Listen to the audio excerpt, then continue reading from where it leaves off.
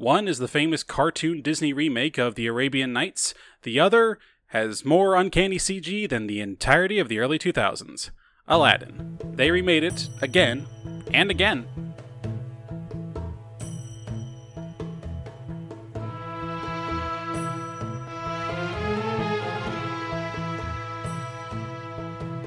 I come from a land, from a faraway place, where the caravan camels roam.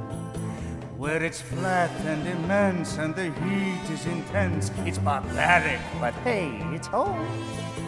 When the wind's from the east and the sun's from the west and the sand in the glass is right, come on down, stop on by, hop a carpet and fly to another Arabian night. Arabian nights, like Arabian days, more often than not, are hotter than hot in a lot of good ways. Arabian nights, need Arabian moons.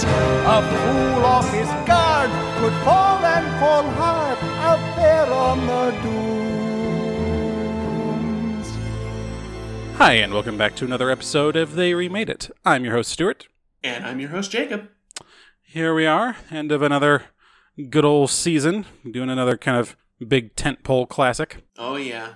Maybe not as controversial as Godfather, but, still something. We work it in there. And God, what is this? Like our fourth Disney animated feature episode? Yeah. I think? Yeah, I think we're at about...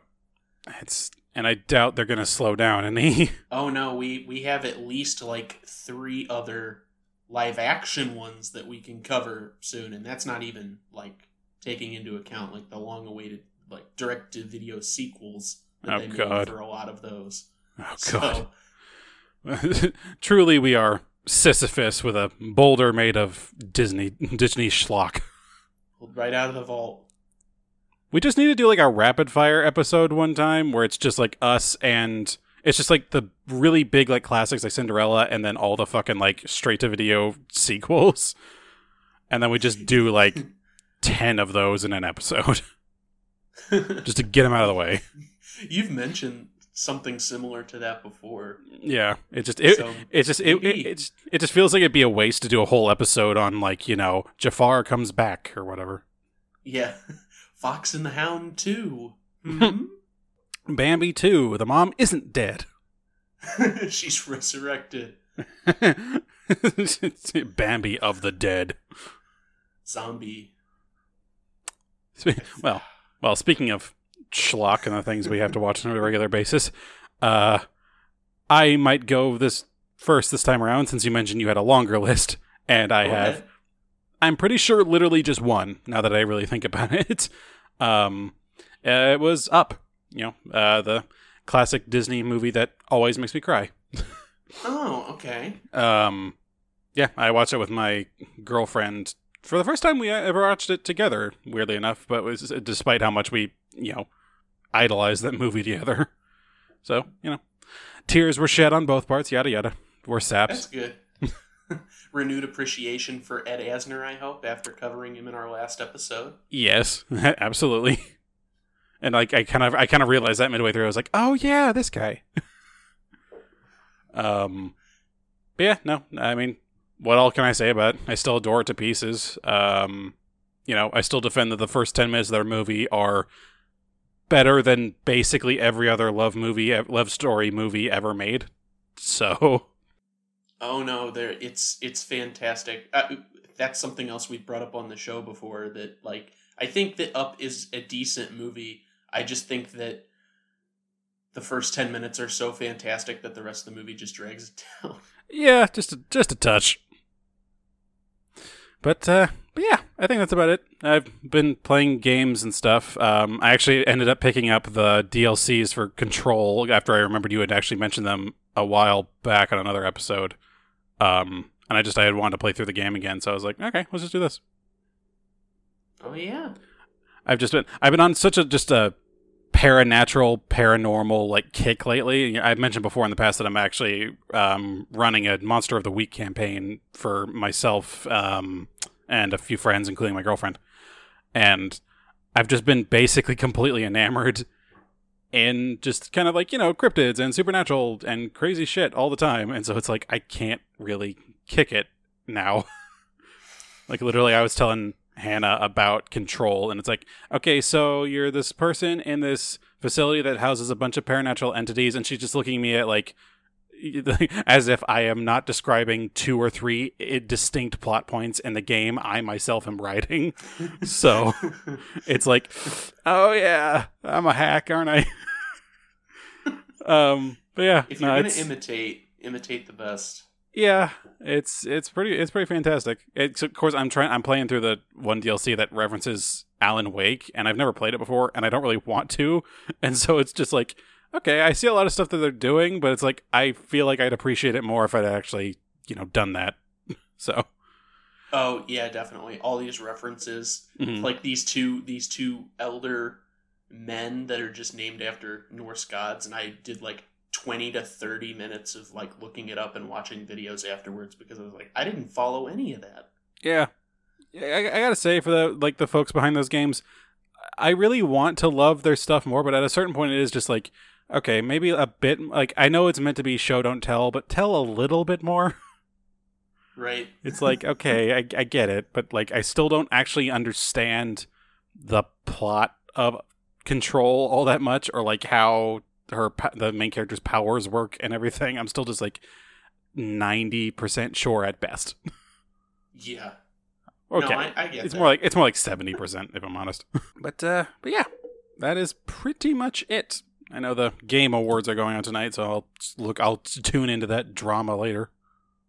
Yeah, I'll just look up what won tomorrow and as if that'll mean feign anything. surprise. Yeah. I'm just gonna say it. I have not seen it. I have not seen any results now. I'm going to preemptively say Hades got robbed because I know it's gonna happen. It's possible. I played so little like new content this year that I don't even know what's going to be up. I'm aware of a lot of the AAA stuff, but it's just a blur in my mind. These past 8 months have been nothing. Yeah, and Cyberpunk came out officially today, and all I'm hearing is more and more like controversy around it. It's like, man, these guys really don't catch a break, huh? Yeah.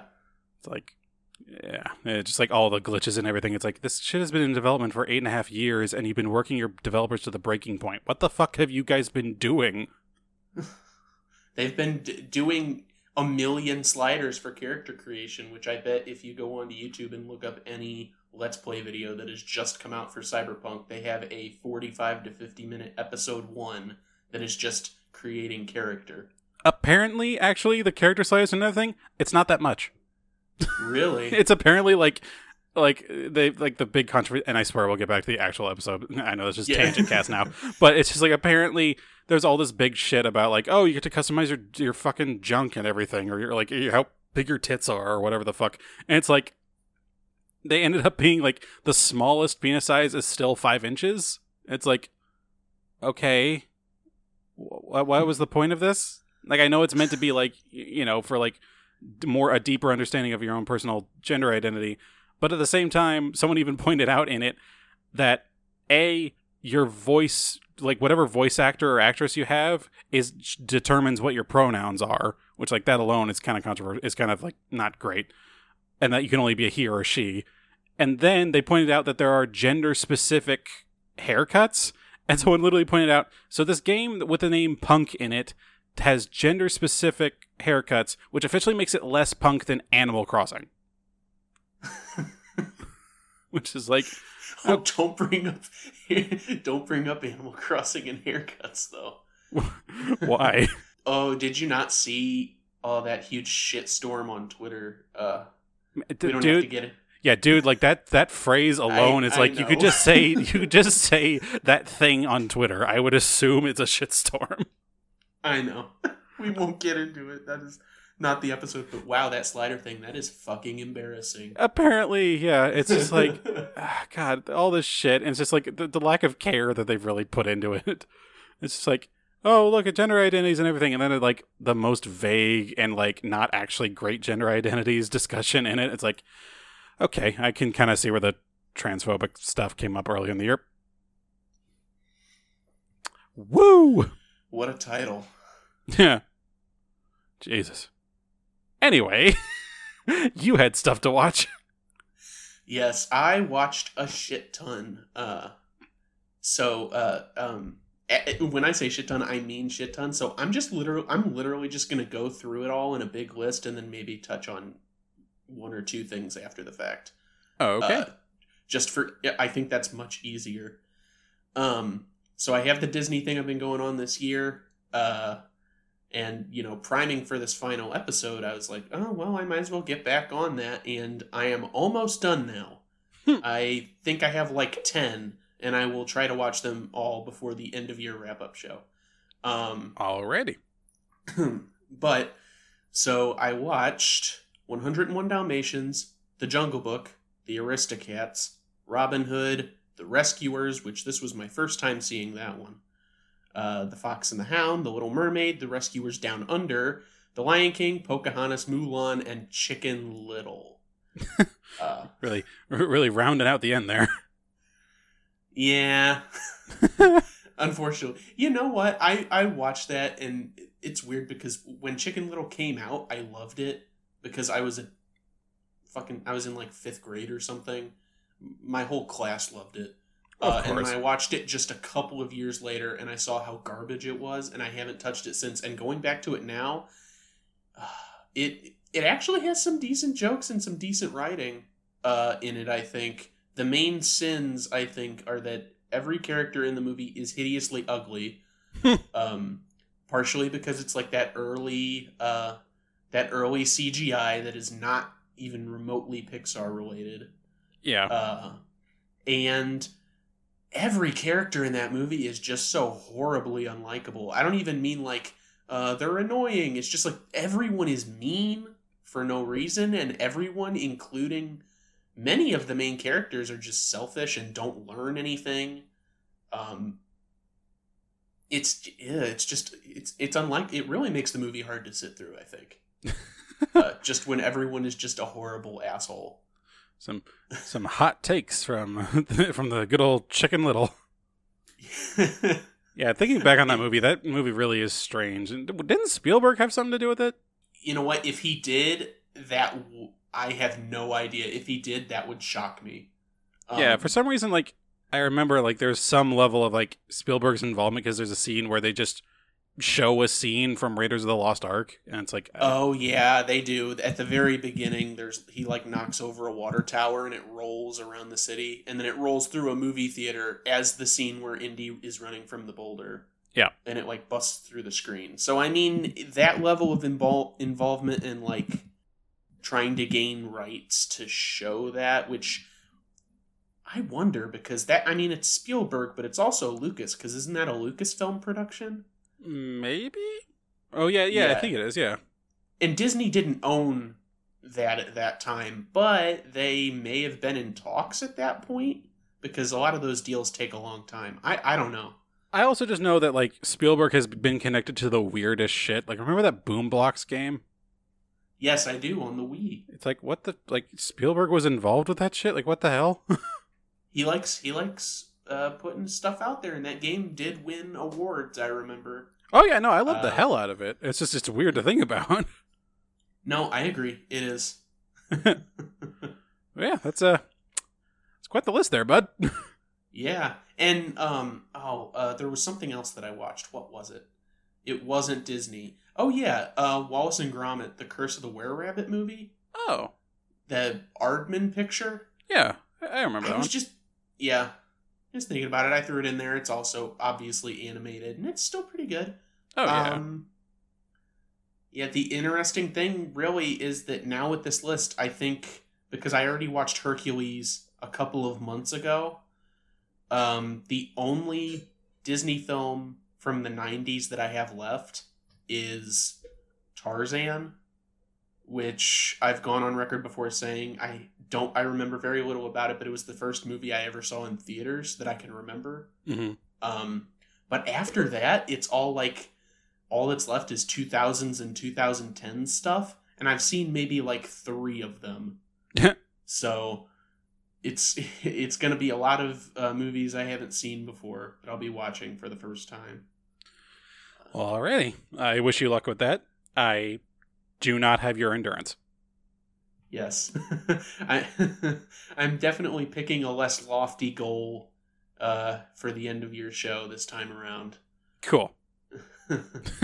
I cannot imagine I'll come up with any goal again. Or if I even had one the first time, I can't even remember. I think you did. I would have to go back and listen to it, but it was probably more general, which is the wiser thing to do. Yeah.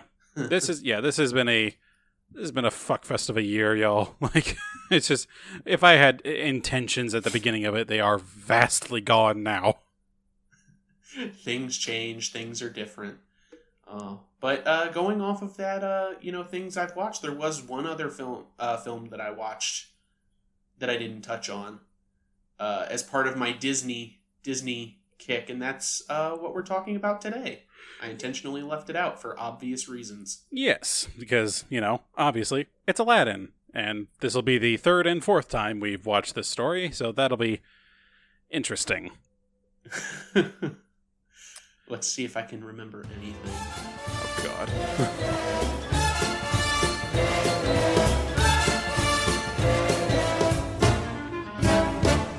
Well, Alibaba had them 40 thieves. Scheherazade had 1,000 tales. Master, you in luck, 'cause up your sleeves you got a brand of magic never fails. You got some power in your corner now, some heavy ammunition in your can. You got some punch, pizzazz, Yahoo and house. All you gotta do is rub that lamp. And I'll say, Mr. Aladdin, sir, what will your pleasure be? Let me take your order, jot it down. You ain't never had a friend like me. Life is your restaurant, and I'm your melody.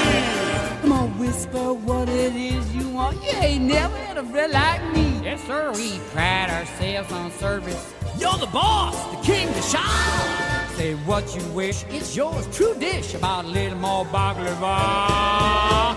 Have some column A, try all of column B. I'm in the mood to help you, dude. You ain't never had a friend like me. No, my. No. Can your friends do this? Can your friends do that? Can your friends pull this off their little hat? Can your friends go, woo? Well, look at here. Can your friends go abracadabra, let it rip, and then make the sucker disappear? Don't you sit there like your buggy-eyed? I made an answer on your big ass prayer. You got me bone-out feet ass certified. You got a genie for a child to fail. I got a power urge to help you out. So what you wish, I really want to know. You got a list that's 3 miles long, no doubt. Well, all you got to do is rub like so. Hey-ho, Mr. Aladdin, sir, have a wish or 2 or 3. I'm on the job, you big nabob. You ain't never had a friend, never had a friend. You ain't never had a friend, never had a friend. You ain't never had a friend like me.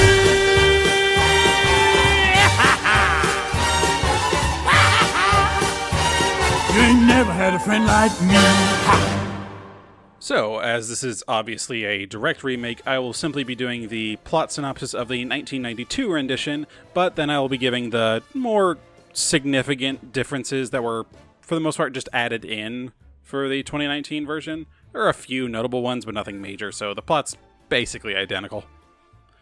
So, starting off with the 1992 film, directed by John Musker and Ron Clements, we open on Jafar, played by Jonathan Freeman. He is the royal vizier of the fictional city of Agrabah, placed near the River Jordan.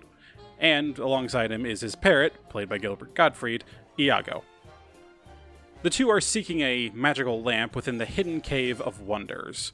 They are told by only one such person is worthy to enter, a, quote, diamond in the rough, unquote, whom Jafar later identifies as Aladdin, played by Scott Wagner.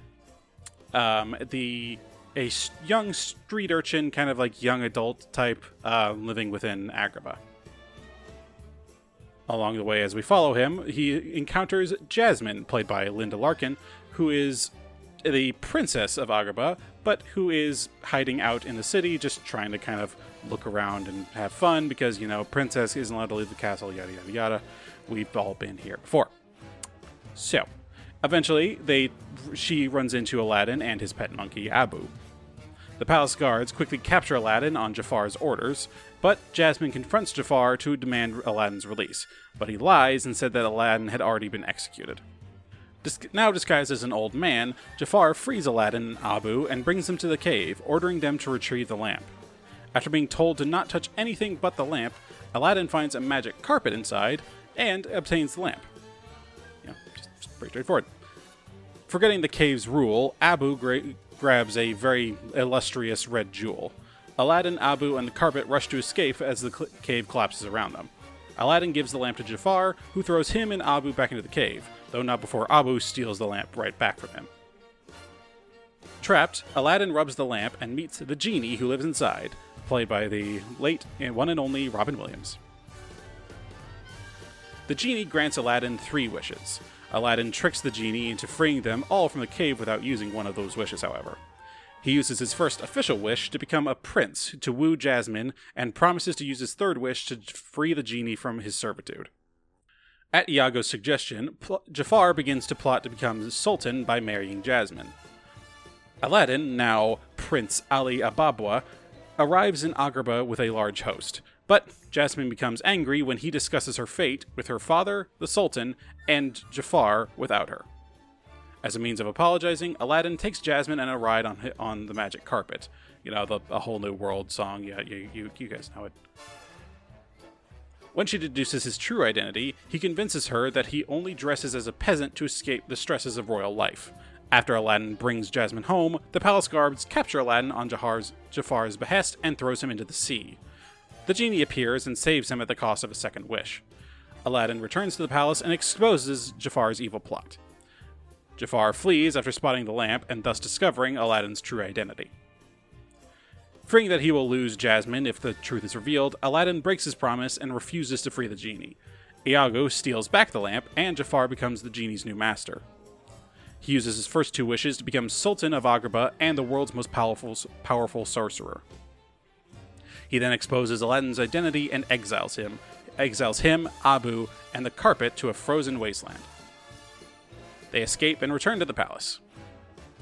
Because, I could go into it more, but that's just kind of it. Jasmine tries to help Aladdin steal the lamp back, but Jafar notices and overpowers the heroes with his magic. Aladdin taunts Jafar, however, for being less powerful than the genie, tricking Jafar into using his last wish to become an all-powerful genie for himself.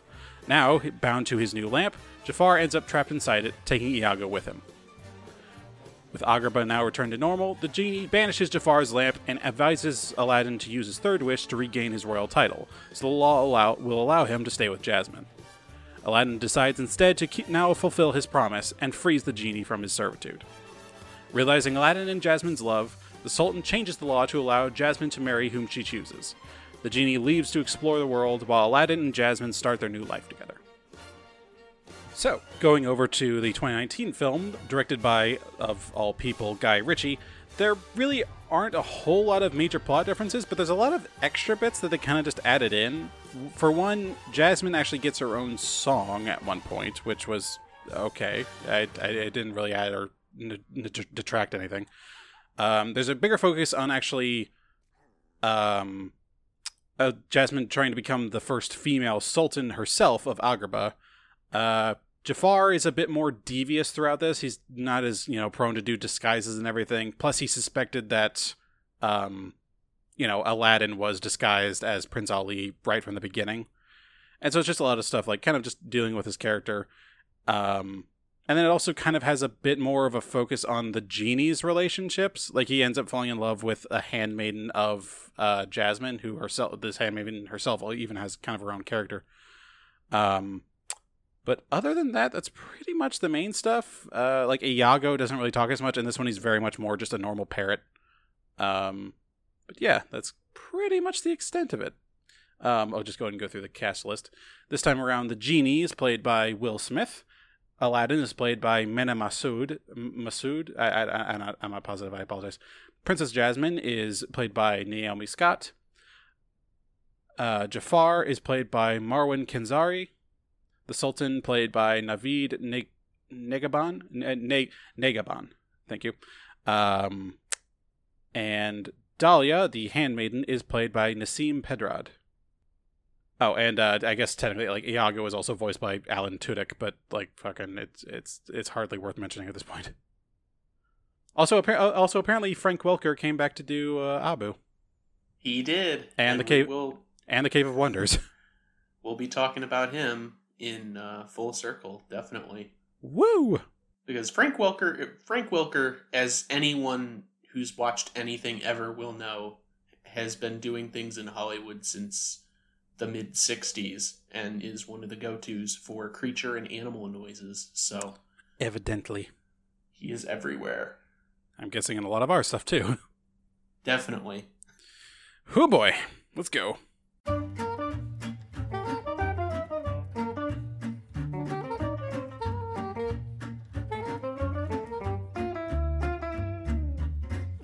So for Full Circle, the list is actually pretty heavy this time around, so we're going to go through 4 sort of definitive ones, and then I'm going to rapid fire list all of the others because is it a lot? Oh boy. I figured we would with this one. Yes, possibly.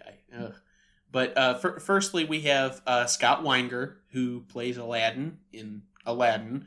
And he also dubbed the voice of Atlas in 2001's anime film Metropolis. What? I believe we even mentioned it in the episode. Oh, yeah, I remember that now. We didn't touch much on Atlas because a lot of his involvement in the story was next to nothing. Which one was he? He was like the leader of the revolution or something, wasn't he? Exactly. Yes, that was the revolution, which takes up maybe 10 minutes of the entire film. Which I am only just now realizing means he shares a name with the revolutionary character from BioShock. Oh, that's true. Is that of all the things to reference? I'm wondering if that's the case, or if it is more just they're just pulling from some Greco-Roman ties. Or Ayn Rand. Yes, that's everything. Let's not talk about her. Instead, let's get that shit out of here. Let's talk about Hal Smith, who has showed up in Full Circle once before. He is the voice of Jafar's horse in 92's Aladdin. Okay.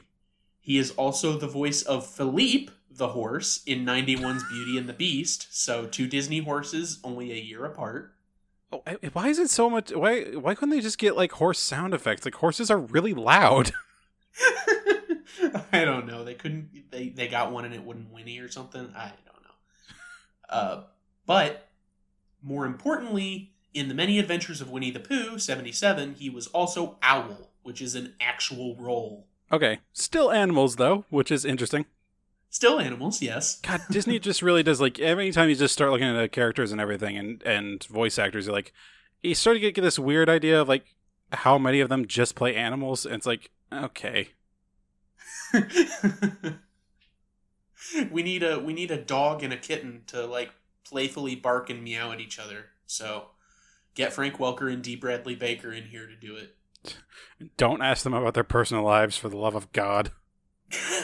Please don't. Please leave that out in the hall. We honestly don't know what it is, but we don't want to risk it.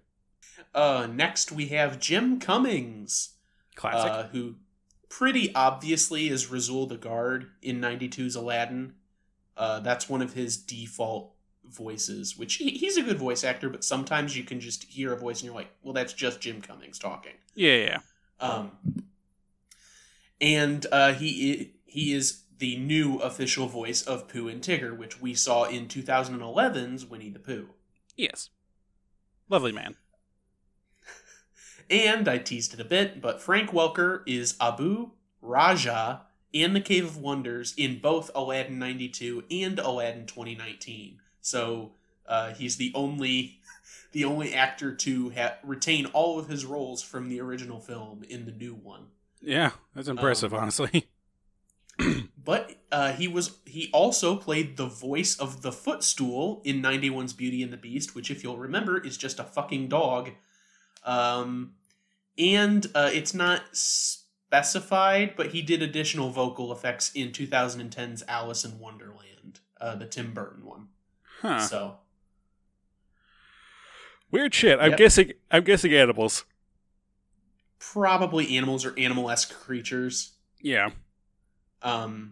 So now, the interesting part. Everyone I am about to mention right now appeared in Aladdin 1992, providing additional voice work for background characters, additional characters, this, that, marketplace people. So I'm just going to just keep that in mind. Additional voices in Aladdin 92. I'm going to name each one and then tell you where we've seen them before. Okay. So, firstly, Phil Proctor played a trooper in 84's Ghostbusters. Bridget Hoffman was the voice of Chopper in 2012's Total Recall. I don't know what that is. I don't know. Michael Sorick, or Sorich, provided the dub voice for Ishikawa in 95's Ghost in the Shell. Okay. Stephen Apostolina provided the dub voice of a technician in 95's Ghost in the Shell. Scott Menville was a chorus singer in The Secret of NIMH 2 from 98. Jack Angel was also a chorus singer in The Secret of NIMH 2 from 98, but he was also one of the primary Muppet performers in 79's The Muppet Movie. Huh. God, Hollywood's a small world.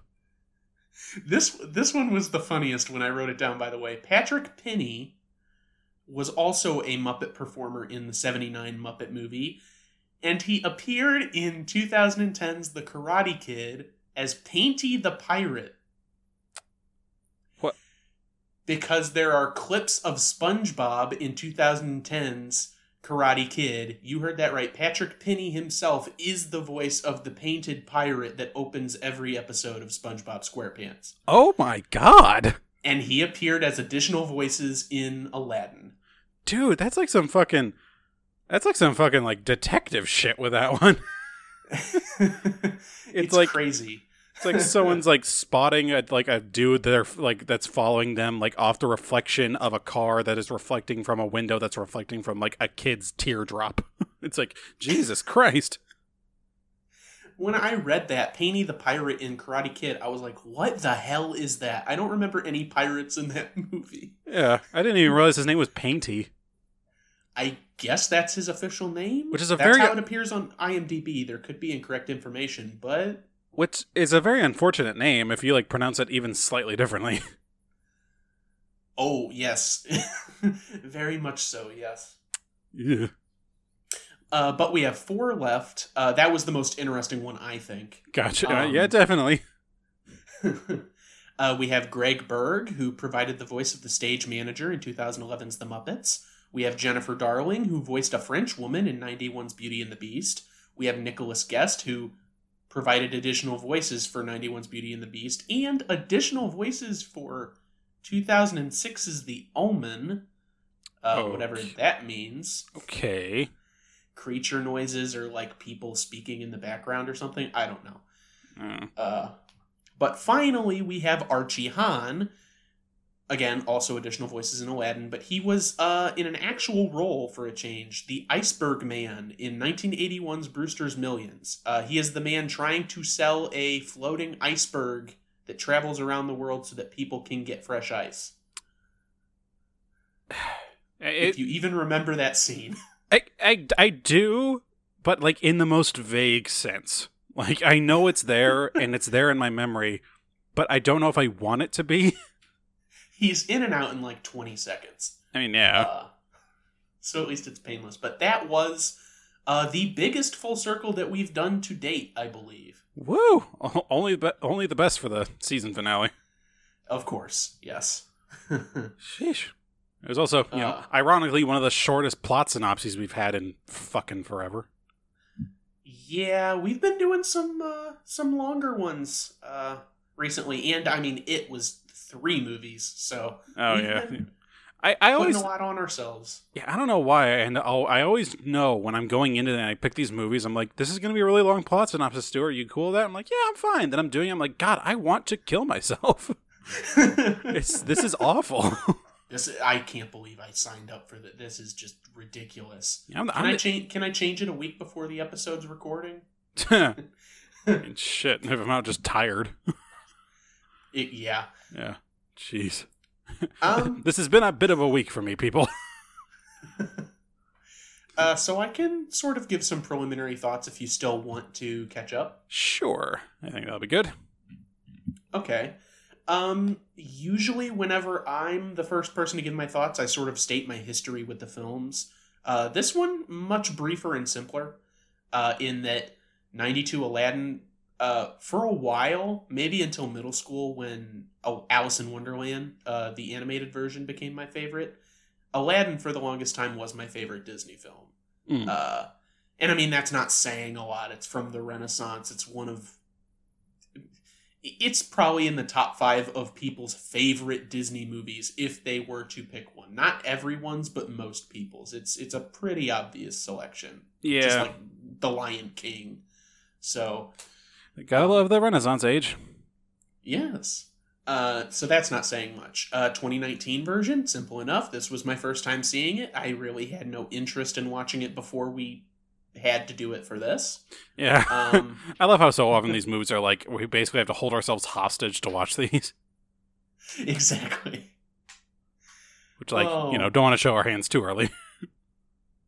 Oh, yes. But I love it so because I wouldn't be watching them otherwise. We are some weird gluttons for this. So what I will say, though, I'm going to immediately go for the 2019 film. I'm in sort of a weird position wherein I don't necessarily think it's a good movie, but it's one of those instances where, like, if someone really loves a movie or really likes a video game that they were just playing, and so they tell you to play or watch it, and they really hype it up, and then you play it, and you're like, this isn't... I mean, it's good, but it's not as good as they were making it out to be.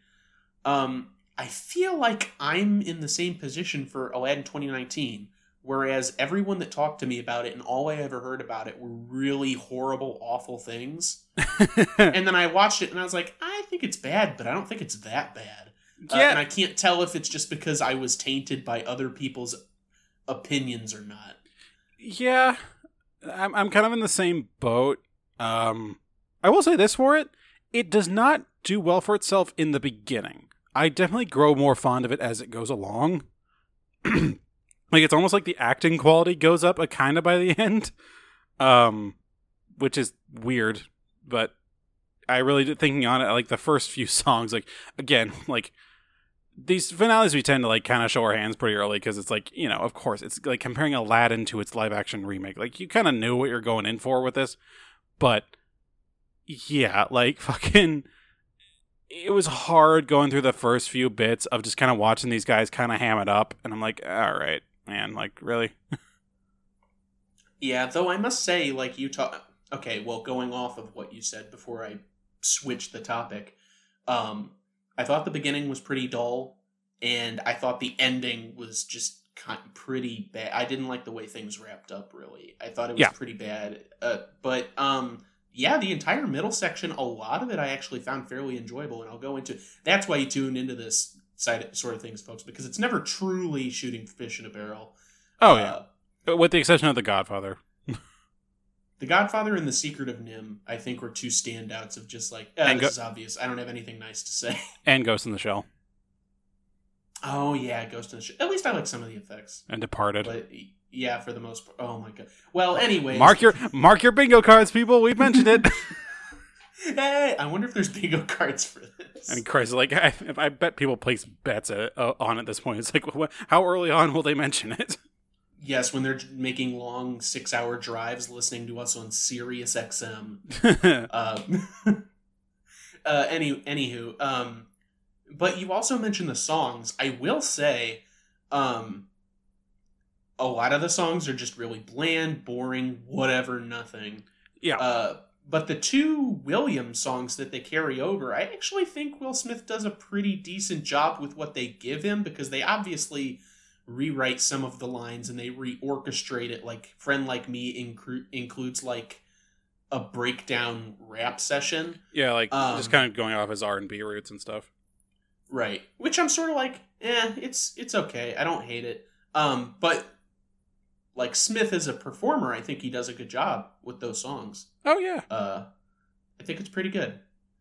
Yeah, I gotta say, like, all the hype that was talked about, like, with Will Smith just kind of being, like, the weird-looking genie, and, like, I'm gonna get into that plenty, don't worry. I was actually kind of pleasantly surprised. I do like that they took as many opportunities as possible to have him not be the weird, creepy CG genie. Yes. The C genie, as it were. But, yeah, I'm sure that's never been fucking said. But... yeah, like when he first got introduced and the whole Friend Like Me sequence I actually really liked. Mostly because like it's hard to fuck that song up. Like the whole point of it is just like it's over the top. It's just showing like crazy shit and it's a really catchy tune. So it's like fucking that up would take effort, you know? Yeah, no, I know exactly what you mean. It's and I mean the rewrites even weren't that noticeable. There was one that I immediately noticed in the Prince Ali song where I had to rewind it because I wasn't sure I heard it correctly, but they replaced the word slaves with millions. Oh, yeah, I remember. I read about that one. Pretty obviously. Well, it's because it's one of those things where it's like, as history has proven with this show, I'm a big fan of musicals. Yes. Even the bad ones, just because I like songs. Well, right. So I've heard these songs countless times, not just from watching movies, but from listening to the actual soundtracks themselves. So I know all the words to all the songs in the original version, and when I hear words that are not the same words, I immediately notice. Not that it's hard with like such a high-profile Disney movie, because I'm sure everyone knows most of the words of those songs just because they've seen the movie so many times. Yeah, that's a pretty big assumption, but I think it's fairly accurate for many people. Not all people, obviously. I think Hannah could probably like quote it back to front with her eyes closed and turned around in a random order. Right. Yeah, I think that's accurate. But yeah, the original line near the end of the song is slaves, servants, and flunkies. And servants and flunkies are fine, but not slaves. Yep. So they got rid of that part. Yeah. It's like, you want to talk history all you want? It's like, let's maybe just not use that. Yeah. I guess it's the baggage. Because they went into the movie with the baggage, too, of Will Smith being the genie. Because it wasn't baggage before. It was just the genie. He's this magical creature. Robin Williams is doing his voice.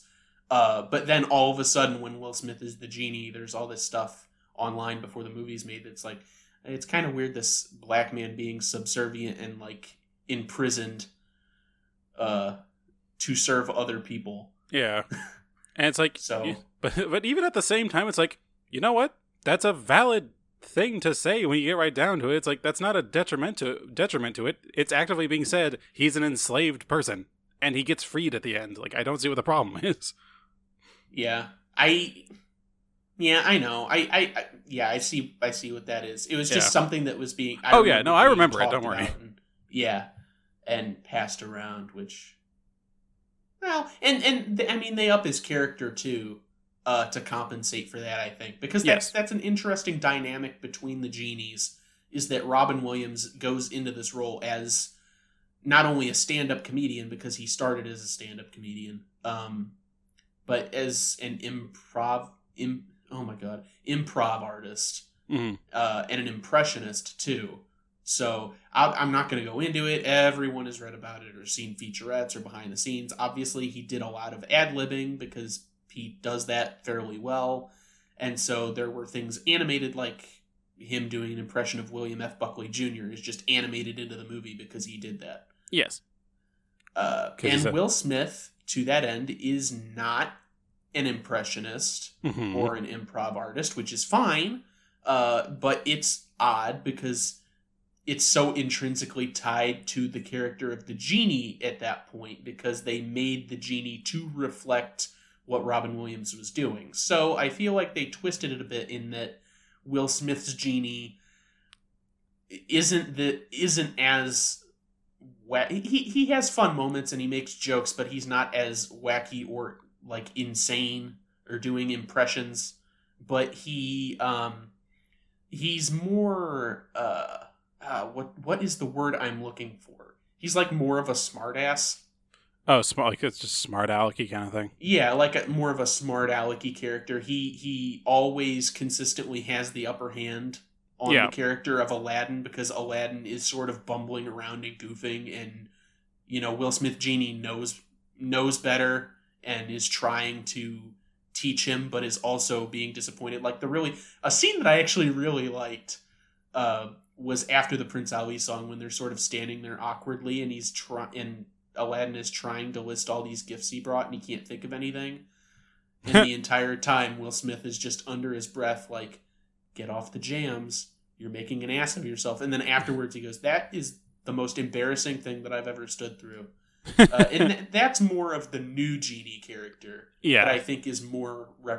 Will Smith fits that character better. Yeah, and I do think I think they're kind of trying to do the same thing of, like, having the actor himself kind of lend himself to the character in this one, because, like, pretty much everything that Will Smith has ever been in, he's always been, like, the character who's basically been, like, the coolest guy in the room at all times. Oh yeah, Men in Black instantly comes to mind. Yep. As an example. Yeah, like Independence Day and everything, like, even saying, like, stupid, like, cheesy lines, like, just as his character and as himself as an actor, he's able to deliver them very, like, well and actually kind of charming. Yeah. So I think that kind of lends itself into it, which I actually really liked. Yeah, it's just I can't get over the CG shit. I just can't. God, this movie uses so much of it. Like, yeah, I know other movies we've watched do too, especially Disney movies, and especially like Beauty and the Beast. But Beauty and the Beast did it so like well. Like, they didn't use it sparingly. They used it plenty, obviously, but they did it with such a crispness, and like, all the moments that kind of leaned close to Uncanny Valley were kind of offset by the fact that, they were not CG animating human beings. And there was a lot of CG'd human beings in Aladdin. And it's like, and you mentioned, Will Smith is not an impressionist. But there are a few, occasional scenes where the genie takes Aladdin's face and pretends to be Aladdin in these different ways. And it is among one of the more disturbing images I've ever had to see. I hated it. I hated it so much. Yeah, it's beyond disturbing. I think the only thing that I was able to... So the two things I was able to tolerate in the movie, CGI-wise, were the carpet, because it's just a fucking rug that flies around. So it looks fine. Even if you can tell it was rendered in a computer, it doesn't have a face. Yeah. And that's where that's where the Uncanny Valley comes in. The less human it is, the more okay it is. Exactly. And again, to that end, because Abu is still kind of unsettling. And I think it's because it is, he has sort of human... Well, at the very least, qualities. At the very least, it is an animal that we know. Like, I had that problem when I watched the live action Lion King, where they do things that just don't look like things that lions do. Where it's like, this just looks weird. Exactly. Yeah. I get that. But to my other point is Iago, I think, looks fine, because it's just a bird. Yeah. He looks like he could literally have been pulled out of the live action Jungle Book. Which I've stood up for before. Yes. And, birds just look fucking crazy already, so it's hard to make them look weirder in CG. It's just a bird. Yeah, come on. They got these weird fish-like eyes that move around, and they got those tongues that sort of flick out like a lizard. Yeah. They got their bones on their outside with their fucking, like, beaks and everything. Have you ever seen the skull of a toucan? It is hellish. I have. It is the most absurd thing I've ever seen. I love that image of the pelican, like, I don't know if it's true because I'm not a zoologist, but the image of the pelican, like, shooting its spine out of its mouth. Oh, yeah. To quote-unquote cool down. I don't know if that's, like, actually what that is, because that's the internet trying to teach you things. But if it is, then that is a hellish fact, and we need to destroy all pelicans, I think. Yeah, no, I think the world would be fine without pelicans. That's a quote to put up on the wall. My God. But so there are a ton of things to talk about between these two, and we'll certainly get into it. But since I just mentioned the parrot, I did want to bring up my one huge issue, and there's plenty of issues to have, but my one big one is Iago as a character. Uh-huh. I figured you'd go there. Yeah. Just so again, this is another thing when the movie's coming out and it was announced that Alan Tudyk would be doing the voice. All these Gilbert Gottfried fans were up in arms, and I'm a huge Gilbert fan myself. I listen to the podcast every week. I've been to his stand-up show, stuff like that. But people get recast. That's a thing that happens, especially if it, like, Abu and like Raja make animal noises, so whatever, just get Frank Welker again. But I can understand if they want to go for a different vocal performance. So I was not mad about that. And Alan Tudyk is a good voice actor as well. He's not just an actor. He's done voices in a lot of things. I think he was in just Wreck-It Ralph 2 just 2 years ago. Yep. He was in Moana. Oh yeah, that's right. He played. Yeah, he played the chicken. Yeah, he knows what he's doing. Yeah. So my issue is that the character is more of just a bird, like you said in the synopsis. He sort of repeats a lot of lines, and you can tell after a while, oh, he's speaking like a parrot, but he's not saying things that he's heard. So he does have some level of intelligence. He is sort of vocalizing things that he sees and hears, which is how Jafar, again, we're talking 2019 here, but that's how Jafar finds out that Aladdin is disguised as this prince, is because Iago sees him at night and then communicates this to Jafar. Yeah. You just don't see that whole scene. You can piece it together from other clues. Yeah. So as the movie's going on, I can be like, okay, so, he's not just a normal bird. He's speaking like a bird, but he is still having his own thoughts. That's fine. I much prefer the wisecracking parrot of the 92 version, but I can sort of get behind this version. That's fine. Until the ending. Because it mimics the exact same scene in the animated adaptation where Jafar is now a genie and he's getting sucked into a lamp and he pulls Iago in with him. It is much easier for me to stomach Gilbert Gottfried asshole parrot getting sucked into this lamp than it is for me to just see what is, for the most part, a regular bird with some intelligence get sucked into a lamp and tortured. Yeah.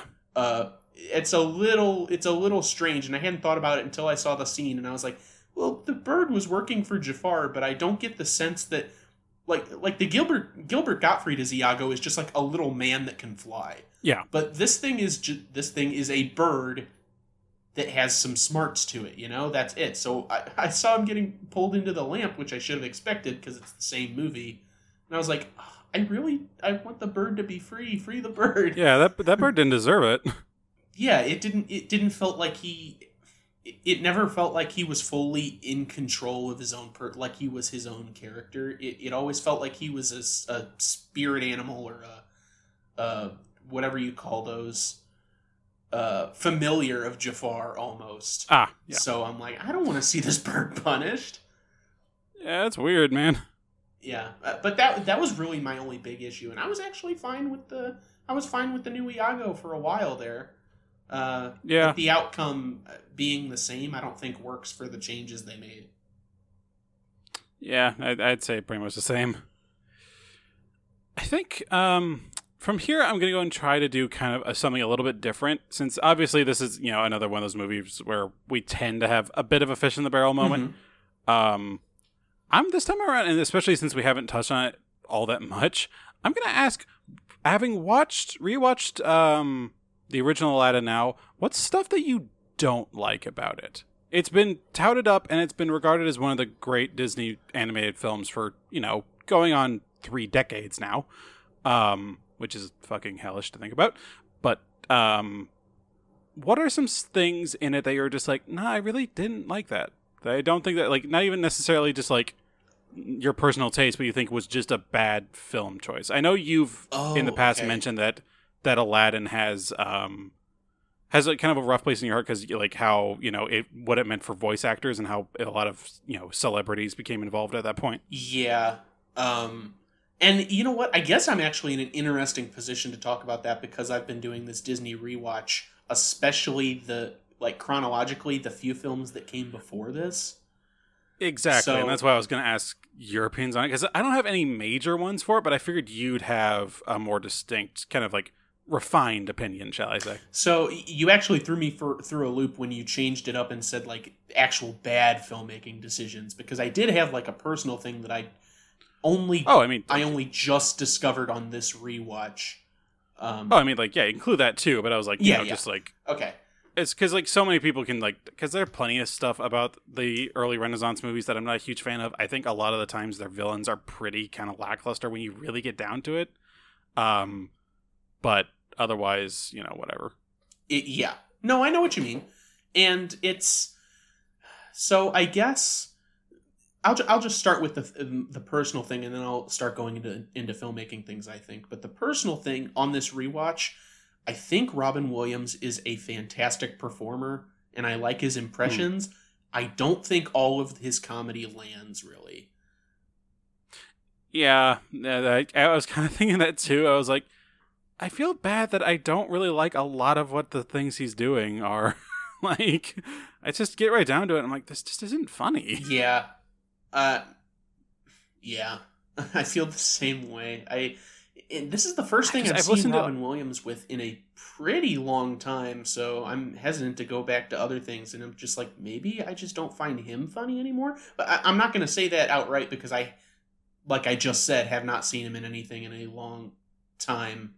I haven't rewatched Jumanji or Mrs. Doubtfire or anything, so I don't know. Right. But yeah.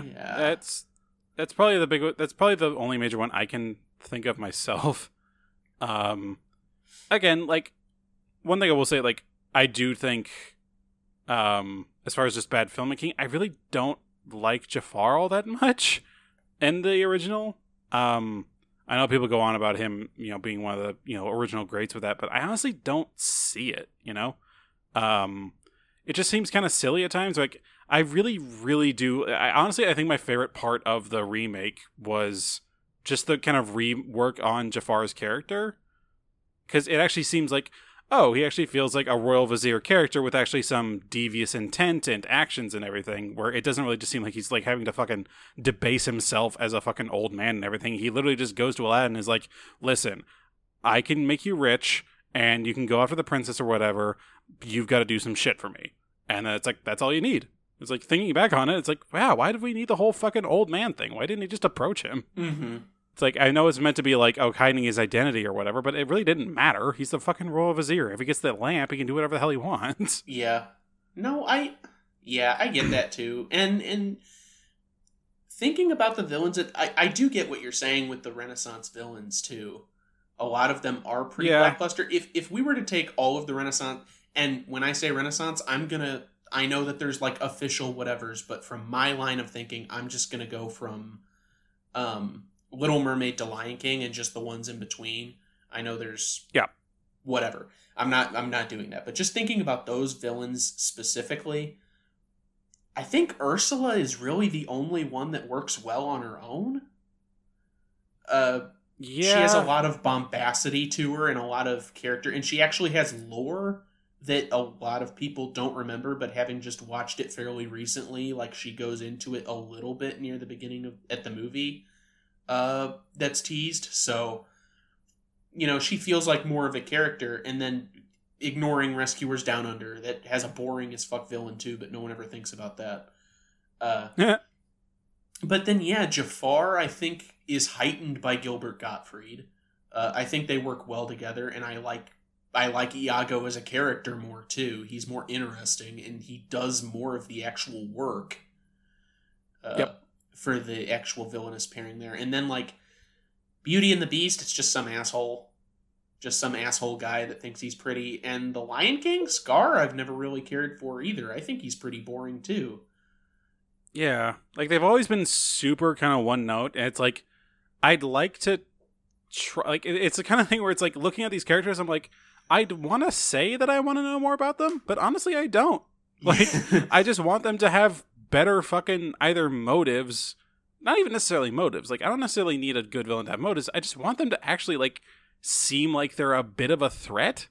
Like, I know they go on and on about all these villains and everything and how much damage they can do, but it's really get right down to it. Like you said, Gaston's just like a fucking muscly douche, and, you know, Scar is an emaciated prick who just is able to talk to hyenas, and, like, honestly, they're fucking lions. I never understood how that was any way would fucking fly. Yeah. I don't know. It's just like, what the hell? Ursula, like you said, Ursula is just like a fucking, like, you know, ocean deity, essentially. So it's like, okay, fucking, yeah, that makes sense. She's basically if Lovecraft shacked up with a drag queen. And she actually does shit, too, because, like, Scar, what the hell does he do up until Mufasa's death? And even then, like, he was just the brains of the operation the whole time. He didn't, like, physically kill him. It's just like, I'm not going to help you when you need my help. Yeah. But Ursula has this entire garden of, like, sea slugs that used to be people. She turned them all into sea slugs for various reasons. And, like, she has actually done things prior to the movie. And I think in Aladdin, Jafar, the most that we've seen him done, it can be implied being an evil vizier that he's done more, but the most that he does is kills that guy, or sends that guy to his doom, essentially. The one played by Charlie Adler at the beginning of the film. And that's it.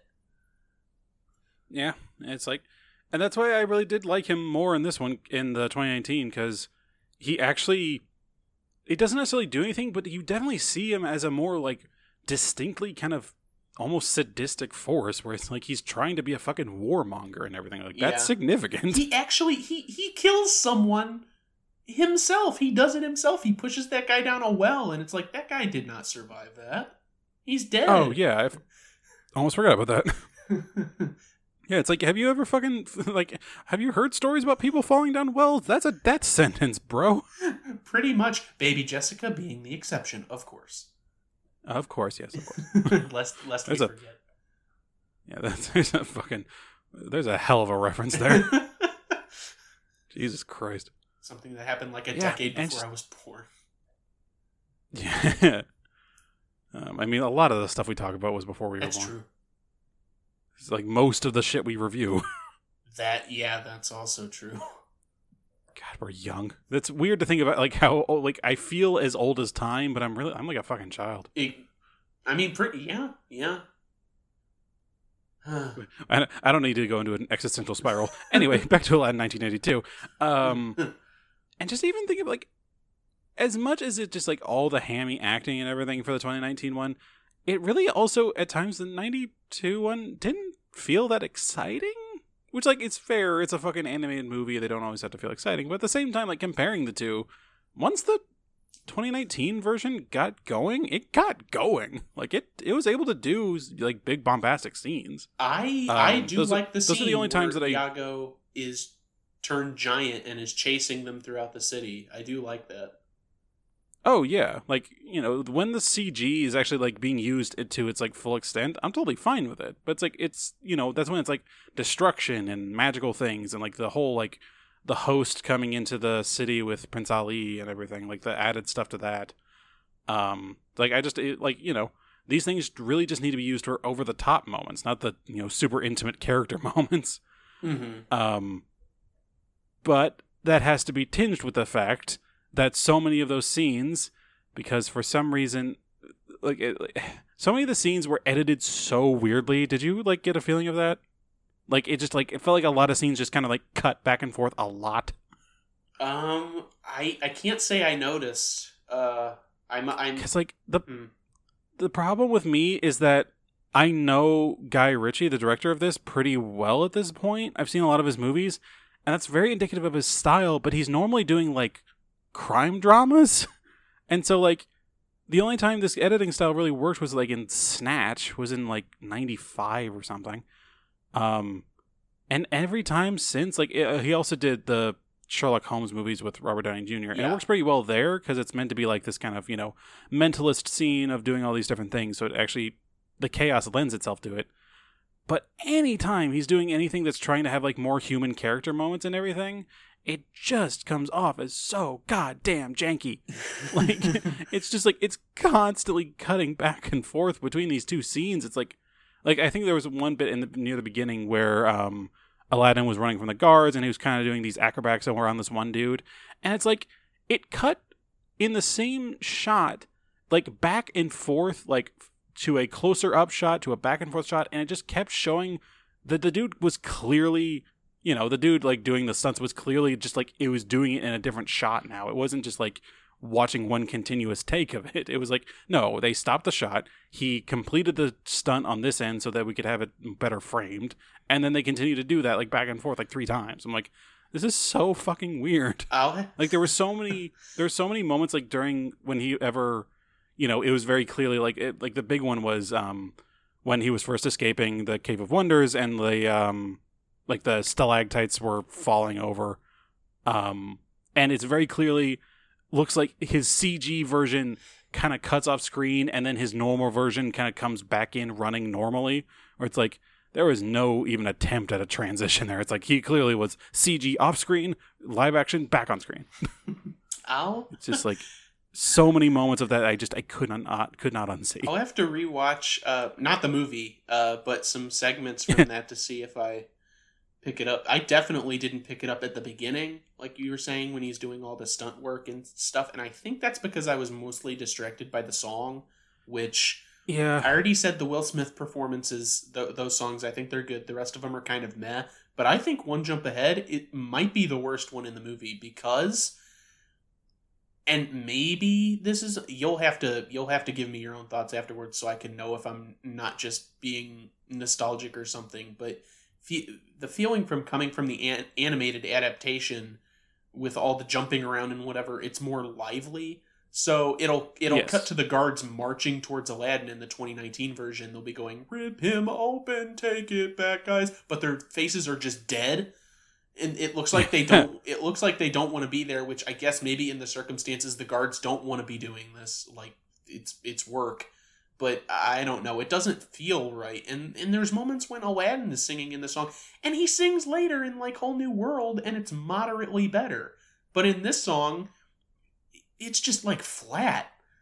Like musically even. Like there are notes that he doesn't hit. And I can't tell if it's because he went flat on the note or if it's because they reorchestrated it. Yeah, And I think the word that you use there, which I didn't really realize was the big one for me, it's like, is lively. I really do realize that now. The difference between the two is that the original is incredibly lively. It has all this like, and obviously that comes with being a well animated movie. But God, there's so many scenes in the 2019 version. Just everyone just looks like a dead fish. They're just like kind of like weirdly, I couldn't even say they're hamming it up. It's like the exact opposite of hamming it up. It's like, I don't know what the term is. I guess just not even necessarily phoning it in, because it's just like they're just there and they're clearly like meant to be doing the faces and everything and like acknowledging the emotions for it. But it feels like very often they'll do like a smile, but their eyes stay exactly the same. So it's actually pretty jarring looking. And so it'd just be like, okay, so this person has like only about 70% of human emotion really nailed down at any given point. It's just, and that's why I like Jafar so much, because like at least he actually had some lively moments. Like even still for him, he wasn't, super animated. Right. And something that comes with that too is that they redo Jafar so that he feels more evil and even more manipulative, and he's more calm and demure. So I like that decision. I think the actor does a good job there. But to that end, since they reworked his character, they kind of also have to rework the character of the Sultan. And I think the actor in the 2019 version does a pretty good job with what he's given, because I assume the character was rewritten to that end. Because having this goofy flounce about Sultan go up against this, more cool, calm, collected Jafar. It would be too jarring, I think, for a character that isn't in the main cast. Like, because the Sultan kind of is in the main cast, but you know what I mean. He's not a core character. He's a recurring character rather than like a fucking, consistent character. Exactly. And I think if they did the same thing... I remember there... Sorry. There used to be a term for it. Like, I know there's a term like recurring character versus like main character or main line character, something like that. But I feel like they kind of had to do that with the new Jafar, because if they had the same Sultan that was in the animated version, with the same sort of delivery that Douglas Seal was giving, it just wouldn't work. With that Jafar, anyways. It wouldn't work with that Jafar. And I kind of prefer the original Sultan, and not just because he's goofy, cartoony, and this goes back to Thief of Baghdad, but you can tell he's a father that cares for his daughter, but he's also just like a child. He's like a big play baby that has this room full of golden toys. And you like stacking animals. Which like you get right down to it. If like a lot of movies should do that. I don't understand all these movies that have like kind of the very regal looking regent, because it's like historically there's been more the exception than the rule. Right. They've been pretty quirky characters. They can afford to be quirky because chances are they grew up in that sort of lifestyle, not ever having to really care about it. Like, you think the Sultan worked his way up to be Sultan? That's not how it works. Yeah, fucking A. Do you see him? Like, his fucking size? Exactly. And I can't say I dislike the Sultan in the 2019 version, but at the same time, it's like he's barely really involved, so it's like I can't really say I dislike him either. Yeah, and I think they try... Or like him or dislike him either, whatever. Yeah. I think they try to get around that flaw by bringing more of a relationship between him and his daughter into it, and they do it the same... I know there's a reason for it, and we'll talk about that. I know there is, but it's the same thing that bothered me in the new Beauty and the Beast that didn't really bother you for various reasons, but they bring so much emphasis on the dead parent into it, and that's like a weird... It's like a double-edged sword, I guess, because I understand why they do that. I have not lived through that situation, thankfully, to have a deceased parent. Right. So I can barely, if only, imagine the actual long-lasting effects that would have on you. So I understand it as being a character point, where it's like, well, Jasmine, her mother is gone, that her mother certainly meant a lot to her, and, she has this bracelet that belonged to her mother she keeps as a cherished keepsake. And I see the connections there, and I obviously understand why that works.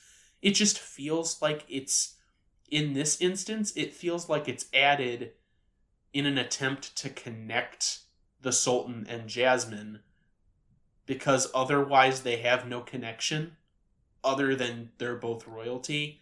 Like, in the animated version, they don't bring up the mother. It's sort of obvious that the mother isn't there, so you can sort of glean that. But also, it's more so, I'm worried about your protection. You need to do this for this. Eventually he comes to understand, oh, blast it all, you're in love. This man represents the freedom and like wanting to see the world that you've wanted your whole life. And in the 2019 adaptation, it's like a one-line thing at the end where it's like, since your mother died, I've been so worried about protecting you, but you do not need protecting, or whatever he says. It feels kind of ham-fisted. Yeah, and like, I don't know how much of it it's like, you get kind of that impression of like, Disney's trying to do the whole, like, stronger female side character kind of thing, but it's like, it doesn't really have any kind of genuine hand in it. It's like, okay, she wants to be the ruler, but it's like at the same time that has its own issues when you really break it down. And all this other, like, bullshit and everything. Like, the fact that, the one thing that I noticed that I hadn't mentioned before, just with Jasmine's character in general, is that they try to give her more agency, but in a way kind of end up giving her less. Because in the end, like in the original one, you know, Jafar was like super creepy and like kidnapping Jasmine and needing to marry her to, like, for some reasoning behind being the Sultan. I don't know. It's a Renaissance Disney movie. That's the whole fucking thing. Anyway, and then in the new one, he still like has to marry her, but it seems like it's more just a dig at the Sultan. Like, it really just seems like at a certain point, it's like he really didn't care about actually marrying her, but they still had to include it in the movie. I felt like because it was going for much more, which is it's a part of the current climate nowadays, and I'm not saying there's anything wrong with that. Okay, that obviously not. It's just we drink our respect women juice. Exactly. It just feels more apparent, so maybe we can just pinpoint it easier. But it feels like they wanted to give her more agency, but to do that, they had to give her an arc of, like, she's the powerful badass. She gets the song where she is the badass. And in order for that to make sense, they have to restrain her more so that she can break out from that effectively. So there's more instances to sort of hammer home first female Sultan. This is about women power. Not the whole movie is about female empowerment, but her arc is about female empowerment.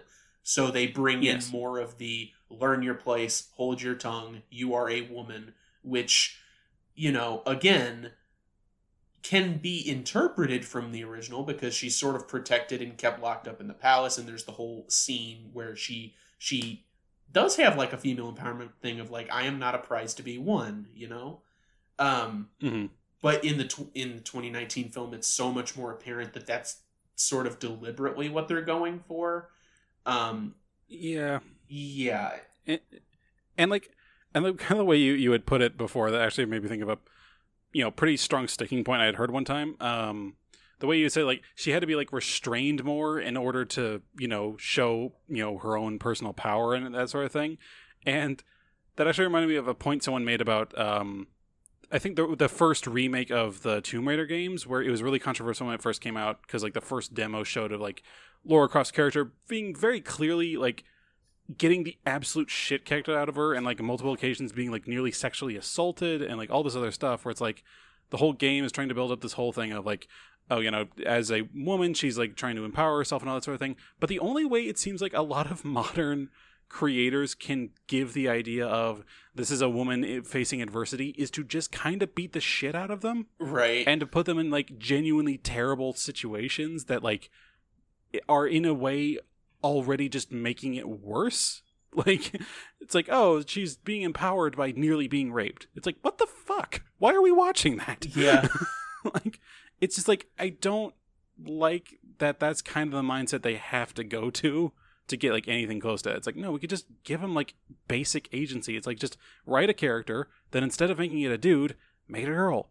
There you go. That's literally it. That's all it fucking takes. Why do we have to make it just these horrible situations for them? It should be that obvious, but it's not. And again, I mean, it should be obvious also. But this is two dudes talking about female empowerment and women's issues, representation in media. Ultimately, we have no right to be talking about this, but at the same time, it's like, it's also good that we can notice that. I'd like to think so. I mean, it's sort of what you said, where it's just like male character, make them a woman. Obviously, you know, it feels like that's. You go ahead. I was just gonna say it feels like that should be the correct solution, but I can't say that I could put it into practice if I had to. But when you watch movie after movie and play game after game with these female leads, where the story is about them coming to power, so we have, or them being empowered, which means that they can't have that power in the first place, which I kind of understand. It's just the way they go about it, because it's always, you know, the man is keeping Jasmine down, you know, the patriarchy, which, again, I get that. I understand why that's there, but at a certain point in time, it becomes extremely obvious, and especially in the case of the 2019 one, I don't think it's handled that correctly, because Jasmine's character has always been, I mean, since the 92 Disney film, she wants to be I mean, that's our... Yeah. Yeah, that's our entire lives. But she wants to be free. She wants to see the world. She hasn't even experienced her city, which is why she goes out into it. And Aladdin is a man that represents freedom and not being like held down and leashed to anything, which is mostly why she pines for him. It's that representation. You can say there's some love there, but I think mostly it's, he represents what she wants. Yeah. And they do something weird in this Guy Ritchie Aladdin where she is that because she goes out into the city. She wants to see more. The Whole New World song, that's the whole purpose of that song, and it's still in the movie. But it's also, I want to be the first female sultan. And there's really only, that I can think of, 2 scenes that have anything to do with her actually wanting to lead Agrabah. And that is when she initially mentions being a female sultan and not marrying for that reason. Or not just marrying some random guy.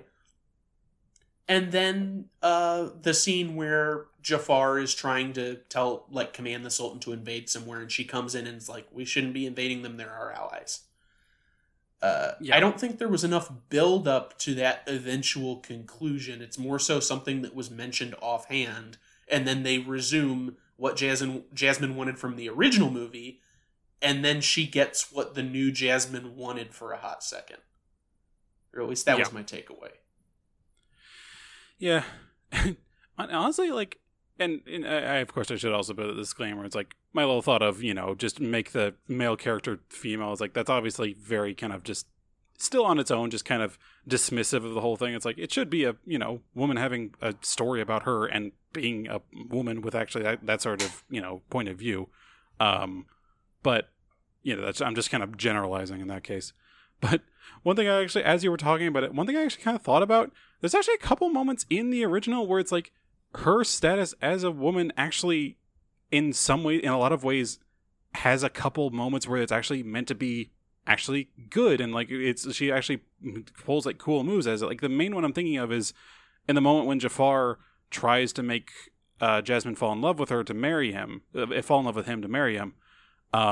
And she actually plays it off, and it's like trying to be all sultry to distract him and everything. Mm-hmm. It's like, that's a fucking moment of female empowerment. That's literally her taking advantage of the situation to do this to trick this fucking psychopath.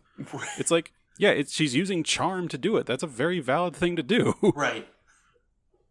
You don't get that in this other one. It's just, she's just kind of like there, and is basically literally at a certain point just frozen in the air in the final fucking moments. And it's just kind of like, doesn't actually have any agency in that last scene at all. Like, it really barely feels like she's in this movie sometimes. Pretty much. There's so much more. Yeah. And there's a lot more we could go into. And it's like, honestly, fucking Guy Ritchie has kind of a weird relationship with that in a lot of his movies. Like, a lot of the female characters have been kind of like, not necessarily punching bags, but they haven't really been great parts of the story. But in this one, it's definitely kind of apparent. It's just like, yeah, and like the addition of like the handmaiden as like kind of like an additional like love interest for the genie and everything. It's like, it really just feels like that was there just to kind of set up the beginning where we hadn't mentioned it before, but the beginning of the 2019 version opens up differently than the original. The original has just famously is the beginning with Robin Williams voicing a merchant, kind of like ad-libbing the introduction of the story. And then in the 2019 version, it shows the now clearly humanized genie, because like we all know, it's literally Will Smith acting in the scene with his wife, who we later see is the handmaiden, and their kids. So it's like, I really think the only reason the handmaiden is in this was just to kind of set up that ending, because like otherwise, there's a couple moments, but if she was removed from the equation entirely, there wouldn't have been moments that we'd have to have cut away to her. Right. Like, it literally would not have affected the story at all. Which, speaking of things that was one of the big things about the ending that I did not like, is, yep, Will Smith genie, maybe it came quicker to some folks than it did to me, but I did not piece together, that this handmaiden was the woman from the beginning of the film. I didn't piece that together initially when I was watching, I guess probably because I didn't care. But eventually, he becomes human, and then he's like, "Oh, I love you." As soon as like they embrace, I was like, "Oh, that's the woman from the start." And that should have been the end of it. But not only do they explain, we will get married, we will have 2 kids named this and this, we will have a boat, we will do this, and then it cuts to them doing it from the beginning of the movie. I was like, this is obvious at this point. Why are you showing you have little to no respect for the intelligence of your audience, apparently. And again, that is definitely another thing with Guy Ritchie films. They do that a lot, but it's like in the other ones, like in Sherlock Holmes and everything, it's meant to be like moments of, oh, it's revelationary stuff and this whole big mystery and everything. But it's like, no, that's not a big mystery here. It's literally what the basic setup was. Right. What the fuck? And I think it more so, I've watched part of the Sherlock Holmes with Robert Downey Jr., but any of Guy Ritchie's other films I have not seen. I haven't even seen a second of that second Sherlock film.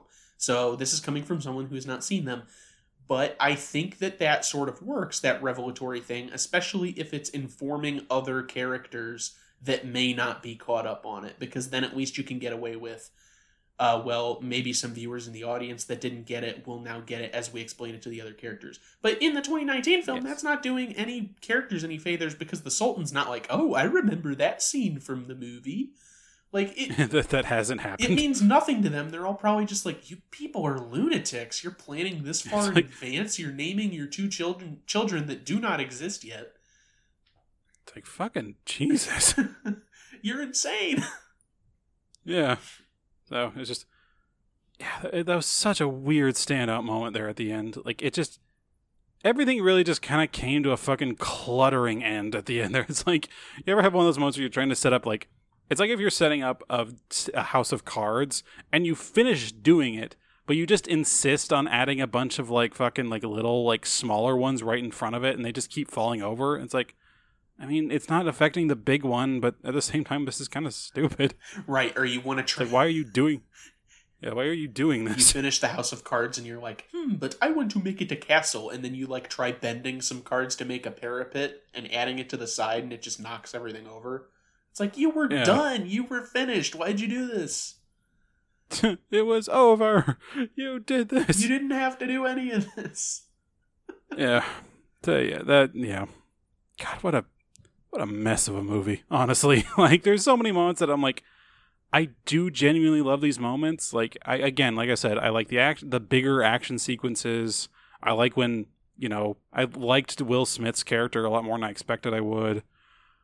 I definitely like Jafar as a character more in this one than the original. But it just still, like, it's so much of it is just kind of janky feeling. Like, that's the best word I can think of it. It's just janky with the weird CG. Like, the moments where just CG was just not necessary. Like, a lot of the time, the Cave of Wonders and everything, where it's just like, we could have just had, like, a basic set for this. Like, it's fine. You can add... But the problem is that when you have a CG set that is 100% CG, it looks all the more jarring. It's just like, if you had like a basic set and then green screen or blue screen around it, that would have been fine. But because of the situation, you just had to fucking have it out for everything. It's just like, fucking hell. Yeah, and you know what? We sort of went back on the 2019 one a bit. But you had originally, you were asking me about the 92 one and things that I didn't like about it. And, I had mentioned before on the show sort of the voice actor thing that bothered me. It had been happening for a little while before that, especially with comedians. It feels like Aladdin was specifically the tipping point because like before Aladdin, like the Rescuers Down Under, like there's this bird character that flies them around and it's voiced by John Candy. Obviously big name comedian. And before that, you had The Little Mermaid and Scuttle, who was also a bird, voiced by Buddy Hackett, who we've mentioned multiple times on the show. Who was also a fairly big comedian. His star might have waned a bit by 1989, but I'd say most people taking their kids to the theaters knew who Buddy Hackett was. Yeah. But I don't know, specifically the star of Robin Williams, and then, Gilbert Gottfried wasn't headlining a bunch of movies, but everyone knew him from his television appearances at that point.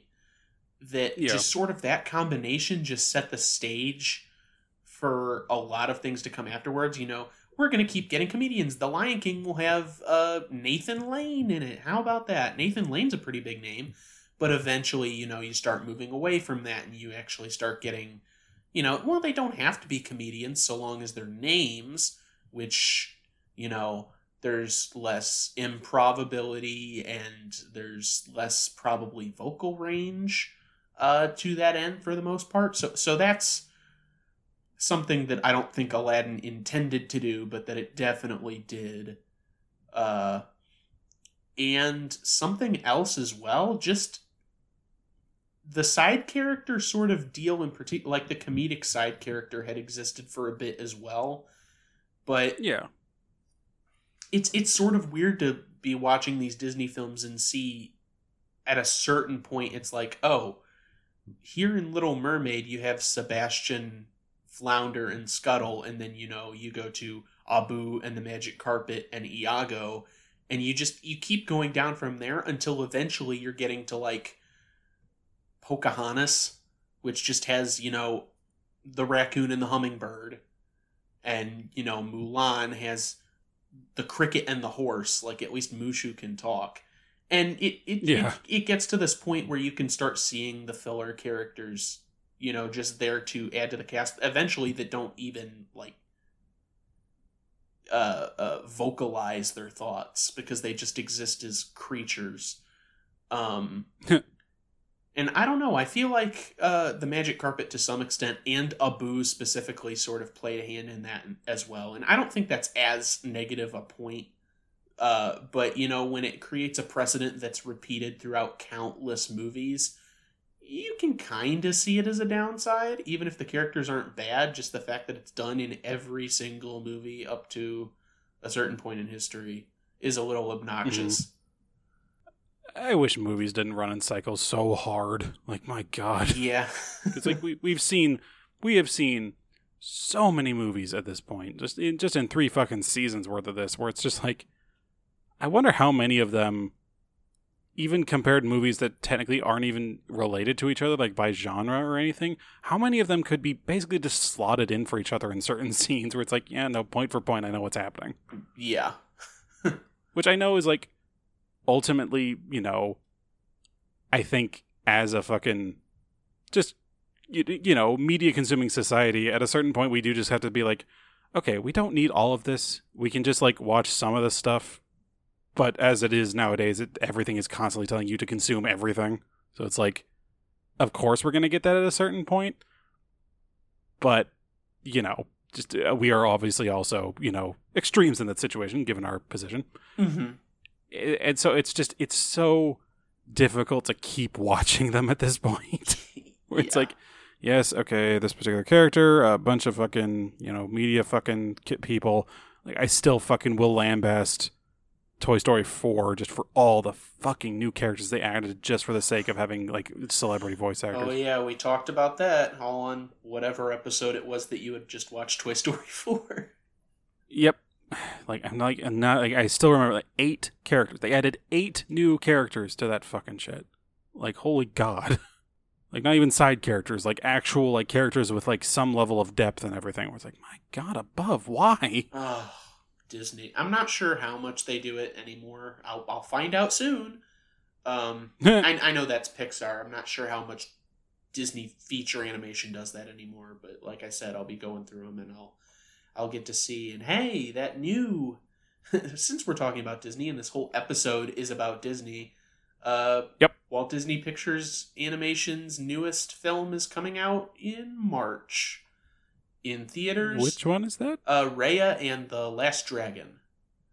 Oh, yeah. It's coming out in March and will be available on Disney Plus as well for that stupid fucking $30 premium thing that they did with the live-action Mulan. So it's like fucking... I hate the modern media scene, honestly. And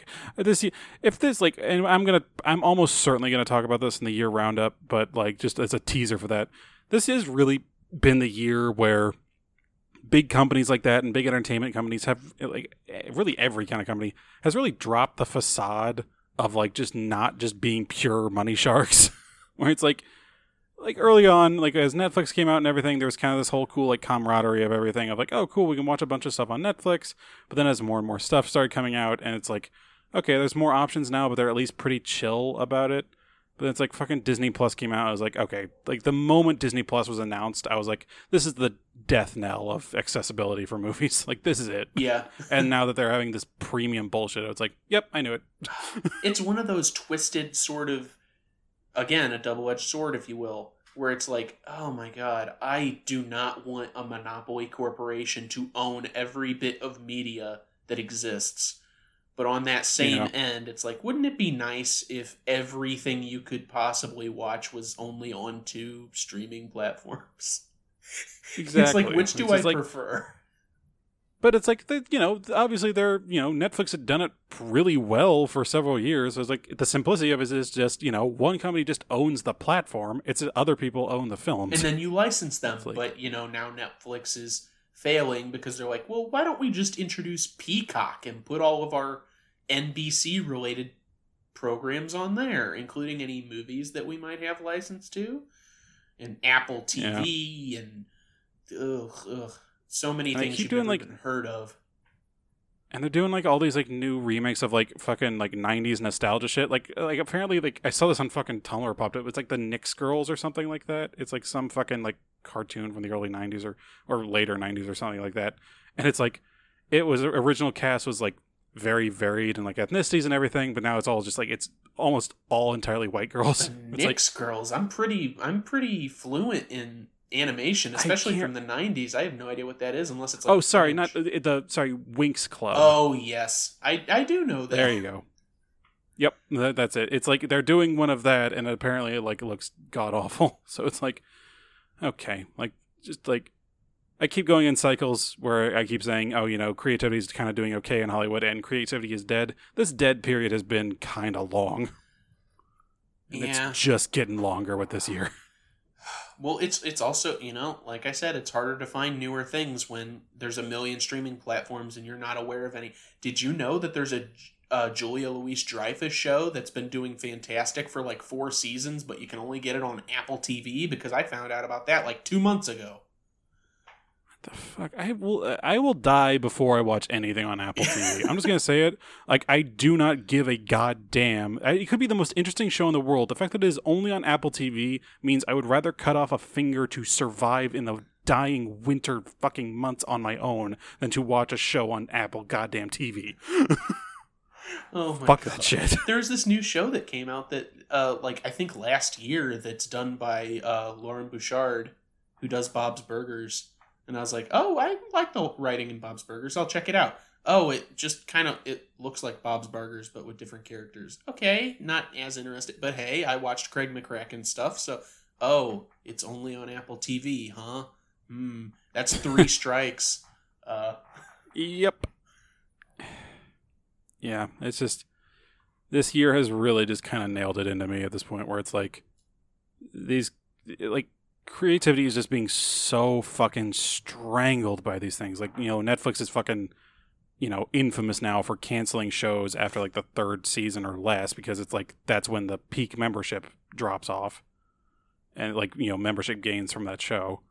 And so it's just like, it's all just based on money at this point. It's really, really getting to me. Yeah. We were spoiled, I think, by especially in animation, which is what I speak to just because I spend so much of my time in it. But like the late 90s and early 2000s, as weird and as such a dead period for many channels as that was, that's around the time we started getting like, oh, well, maybe we could, have this run for however long, or, oh, this show's actually doing pretty well. Let's let it survive. Because before then, even huge hit shows like something like Darkwing Duck or Dexter's Lab that are getting all of these views and people love them and there's merchandise. It's like, oh, we hit 65 episodes, cut it off. That's the syndication number. We don't need any more because we can just air reruns for eternity. Yeah. So we've been doing this for a while and we're not slowing down. Fucking A. And of course, we got on. I talked earlier in the movie about early in the episode about, keeping off of a tangent, but it's like, you know what? Fucking this tangent was worth it. So There was a movie somewhere in here. It's like, y'all know our fucking opinion of this. If you genuinely have a desire to like the modern Aladdin more than the original, like, stop sucking on Disney's boot, please. Just I'm sorry. I'm just gonna say it. stop licking the pixie dust off the heels of the mouse. Jesus Christ. I'm not gonna claim that all of the Disney the Renaissance stuff are these pure masterpieces that people claim they aren't. They aren't. They're Disney cartoons. They're cute and they're fun and they're good. They're better than most cartoons at the time. But it's just fucking chill, people, please. Yeah. This is it's insane fan people that have gotten us into this mess in the first place. Disney is an all-powerful monopoly now because of rabid fans. Yeah, lots of work goes into those, but again, coming from someone who's just done this deep dive into a lot of it and has now seen all but one of the 90s ones, I think if it was not for the music put together by Menken and Ashman and, that group, if it wasn't for the music, I don't think these films would have done as well because, my favorite is still 51's Alice in Wonderland, and then after that it would have been, I think, Beauty and the Beast or Aladdin or something, but now I think it's Hercules because I think it's the most artistically creative.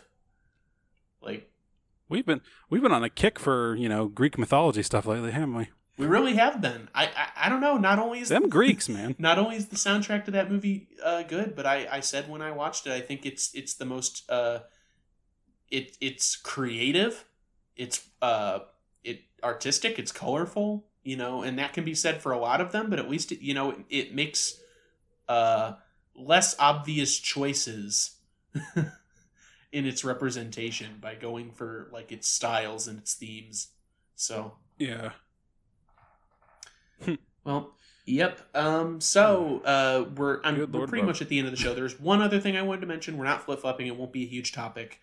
One more thing I did like about the 2019 version. I don't know if you caught it or not, but I noticed that the Arabian Nights song at the beginning of the 19 film that Will Smith sings, is not just the Arabian Nights from the original movie, but it's actually the Arabian Nights from the Aladdin television series. That aired on Toon Disney and whatever, because it has the lines of take off and take flight will shock and amaze, and I can just see in my mind Iago getting electrocuted from the title sequence of that song. I thought that was nice. Yeah. I think that's the one more people remember now. Mm-hmm. It's what I think those early TV shows, they really had it. Oh, they did. They made it, with the exception of Beauty and the Beast. Beauty and the Beast withstanding, all of those 90s Disney films got a television series. Yeah. There was Hercules, there was Tarzan and Jane, there was Timon and Pumbaa. They all got it. Yeah. And they're all pretty good. Yeah, they're pretty decent for television animation, yeah, I'll say. Yeah. But yeah, that was my last little thing that I just wanted to get out there. That's something that I did like. Gotcha. You got any recommendations for similarities? Ooh, interesting. This time around, I actually have a fair number, if only because mostly the director, but I have one for the film itself. Okay, I'll just give a few. Not too much on them. So I'm a big fan of schlocky, stupid horror. So if you want something else, another feature film that Scott Weinger was in, who voiced Aladdin, and he's not in a lot of feature stuff, he mostly does TV. There is a movie from the early 2000s, a horror movie called Shredder, which is a bunch of young adults go to this ski lodge over their holiday break, and there's a man in a mask that's killing them all. There's nothing too special about it, but it's fun schlocky horror, whatever, and he's in it as a main character, and every time he screams, he just sounds like Aladdin, which is great. That's fun. I will say the director, one of the directors of the 92 Aladdin that you mentioned, John Musker, he worked for Disney and did stuff with multiple of their animated features, but he was, I think, the primary director for The Great Mouse Detective, which was a dark horse for Disney's 80s animation because, if Little Mermaid hadn't come in clutch in 89 at the very end, I would say Great Mouse Detective is probably Disney's best film from that decade. Not that there's much strong competition, I know. But still, that's fair. Still, it's a pretty good movie, and I talked about it on the podcast a couple months ago when I first watched it, for the first time. So go check that out. And lastly, something else I think I've brought up on the show before, but if you want something really out there and artistically pleasing that borrows from the sort of Arabian Nights storytelling, then the Richard Williams film The Thief and the Cobbler that took 3 decades to finish, and even then it wasn't fully done. That is just... It has problems. They eventually they released it with like weird voice acting from like Matthew Broderick and all these other people. Eventually, that one was weird. Yeah, eventually there was a recobbled cut put together that you can watch that gets rid of those voiceovers. Some of the scenes that weren't finished, they add the storyboards into the movie so that you can see what the scene would have looked like. And it has plenty of problems, but by God, is it just amazing to look at. There's like a 5-minute scene of this evil army marching, and there's a cannon that's shot out, and it's going through like this Rube Goldberg of death. You can see why it took 3 decades and like killed people to work on.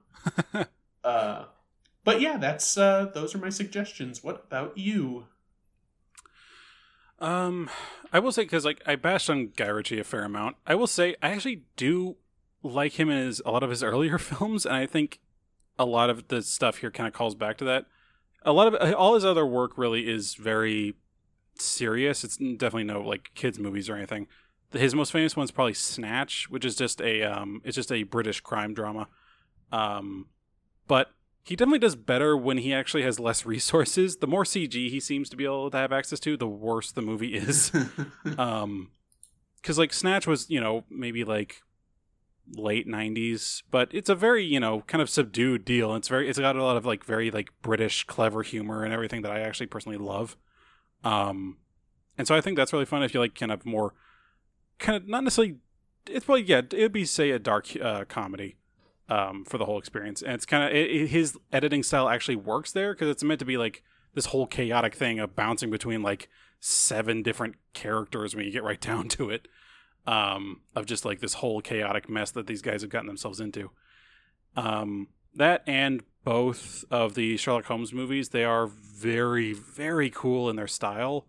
A lot of people didn't really like the second one, Game of Shadows, all that much, but I think there's a lot of sequences in it that make it very worth it. There's the scene that most people would know from it is all the characters are running through this forest as they're being like shot at by like the German military, and there's scenes of like trees exploding as shots are being like cannon shots are going through them. It's honestly one of the coolest scenes I've ever seen. Just all on a technical level, and so like in it's moments like those that Guy Ritchie really comes through, but beyond that, there's not a lot to like about him. He had this one movie come out recently called The Gentleman, and it flopped so hard. And it's just like, it was like, it had all this like fucking a lot of A-list people in it, like Matthew fucking McConaughey was the main character. But it's just like basically nothing happened in it. So his earlier stuff definitely, or his Sherlock Holmes movies, I think they lend themselves very well to his style. As far as like a direct thing, comparable to Aladdin, I'm sure I've mentioned them before on here, but there's a YouTube group called Star Kid who do parody musicals. Like they've done one called Trail to Oregon, where they do, the Oregon Trail, and it's like this whole funny thing. They've done one called Twisted, which is meant to be kind of a rip on, Wicked. And so it's the story of Aladdin told from the perspective of Jafar. And how he's actually a pretty decent dude, and the whole big story of Aladdin is actually just being told by Aladdin, who himself is a 33-year-old creep. And it's like this whole really funny sequence. It's like it's got this hilarious, and it's a musical as well, so it's the songs in it are hilarious. They actually kind of bring the one, brief character like Prince Ahmed, I think his name was. Yes. He becomes the actual main villain of the story. And there's a whole fucking thing where it's like a whole long sequence of like he's like super miffed that he got attacked by that tiger, and everyone's like, "Did he fuck a tiger?" It's like, "No, I got attacked by a tiger." And it's honestly hilarious, and I highly recommend it. All right, perfect. Yeah, it's like it's such a dark horse of this little group. It's just like, yeah, no, fucking, it's absolutely hilarious. And the Sultan in it, if you see it, is just like the best character ever. He's so funny. It's a good one.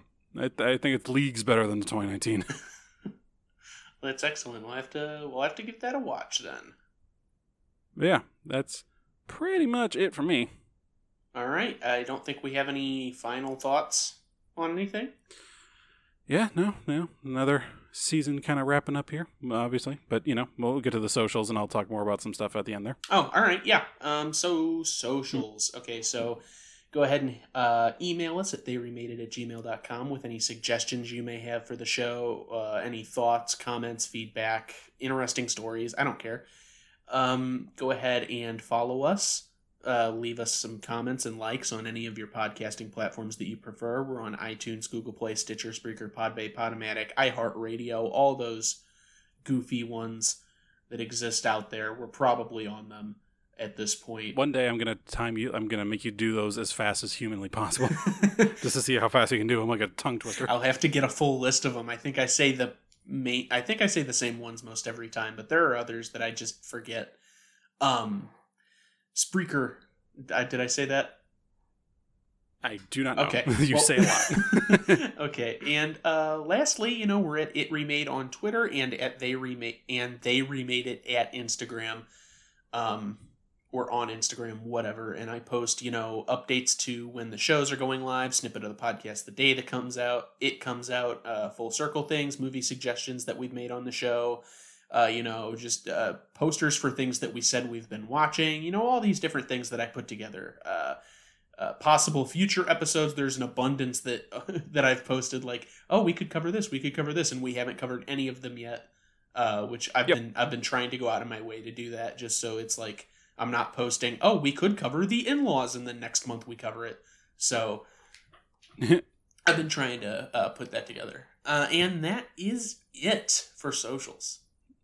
Yeah, and that kind of brings our season 3 to a wrap, at least with our official episodes. Obviously, I hinted at it earlier, and if you're regular here, we'd have an end of the year chat. I imagine this time around it might be a little more jaded feeling.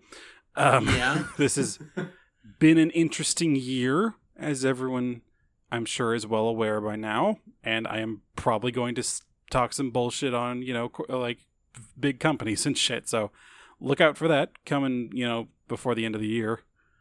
Yeah, that kind of wraps it for me. Yeah, obviously our hands have very much shown. The 2019 one sucks. Yep, that's it's like, it's fine, but it sucks. Oh, beautiful. God, what the fuck, Disney? Yeah, I think that'll about do it for me then. Me as well. As always, I am your lovable street urchin, Stuart. And I am Jacob, and only my fleas will mourn me.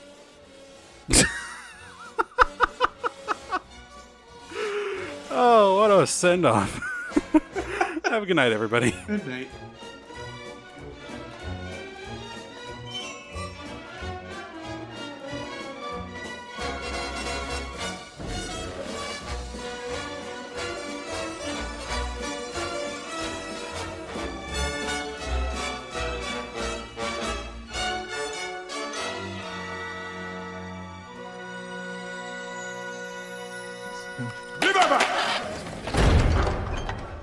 Yes, here we are. Gifts coming right up.